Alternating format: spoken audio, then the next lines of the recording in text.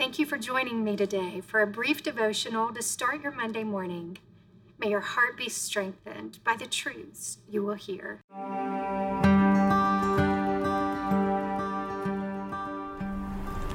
Good Monday morning. Well, I don't know if you've been anticipating the reunion of Jacob and Esau after all they've been through.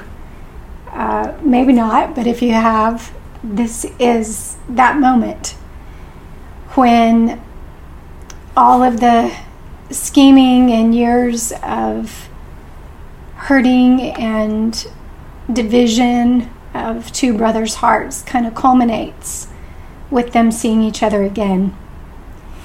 And it begins in chapter 33, and it says it's right after Jacob has had this complete surrender of heart to the Lord, where his name has been changed and his destiny clearly defined. It says, "And Jacob lifted up his eyes and looked, and behold, Esau was coming, and 400 men with him." Now, I don't know about you, but if I had stolen somebody's blessing and looked out the road and saw them headed my way with 400 men, I'd be scared.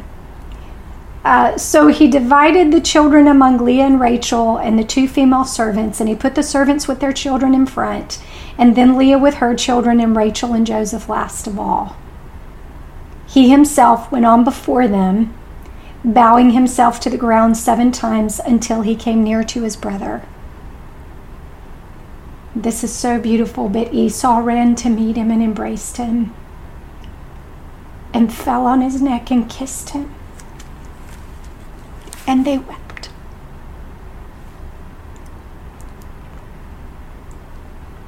I think it's very interesting that this situation happens after we read of Jacob's wrestling with God.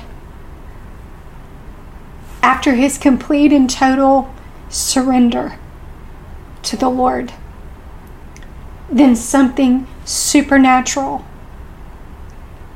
not sowing and reaping, not what he deserves by his actions in any measure, but something miraculous happens in the heart of his brother. Proverbs 16:7 says, "When a man's ways please the Lord, he makes even his enemies live at peace with him." What I don't know and what isn't recorded, even as you read the rest of chapter 33 and their exchange with each other, Esau kind of asks him questions about all the stuff that he sent to him and where it's all come from. But it doesn't tell us anything about the change of heart in Esau and how he got from just a few chapters ago being a man who wanted to kill Jacob to a man who is now hugging his neck and weeping. Did it happen through the years? Did it happen on the journey? I don't know how it happened, but I do know this. I know that Jacob was a different man.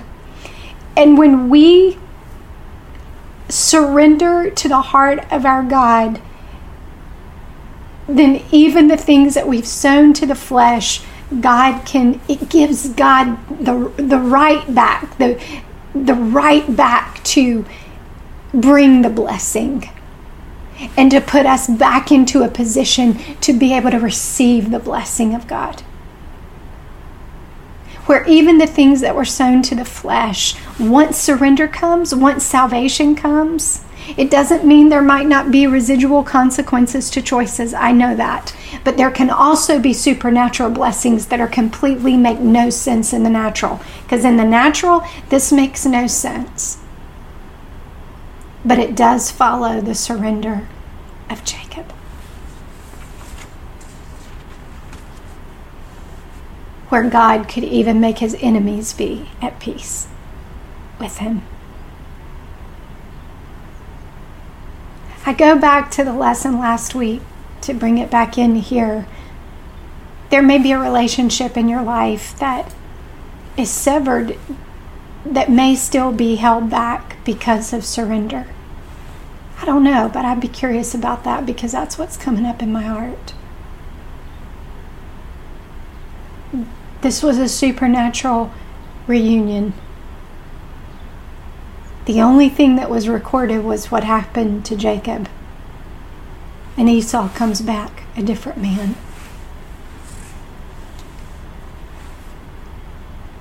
We give God access to every area of our lives with surrender, even our enemies.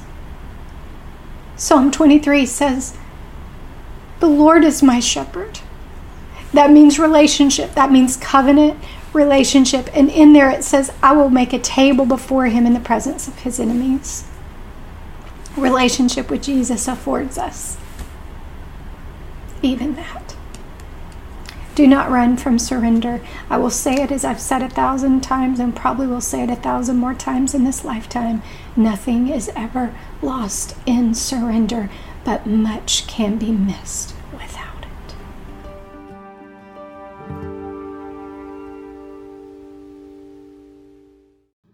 If your heart was encouraged today, please know we have many other resources.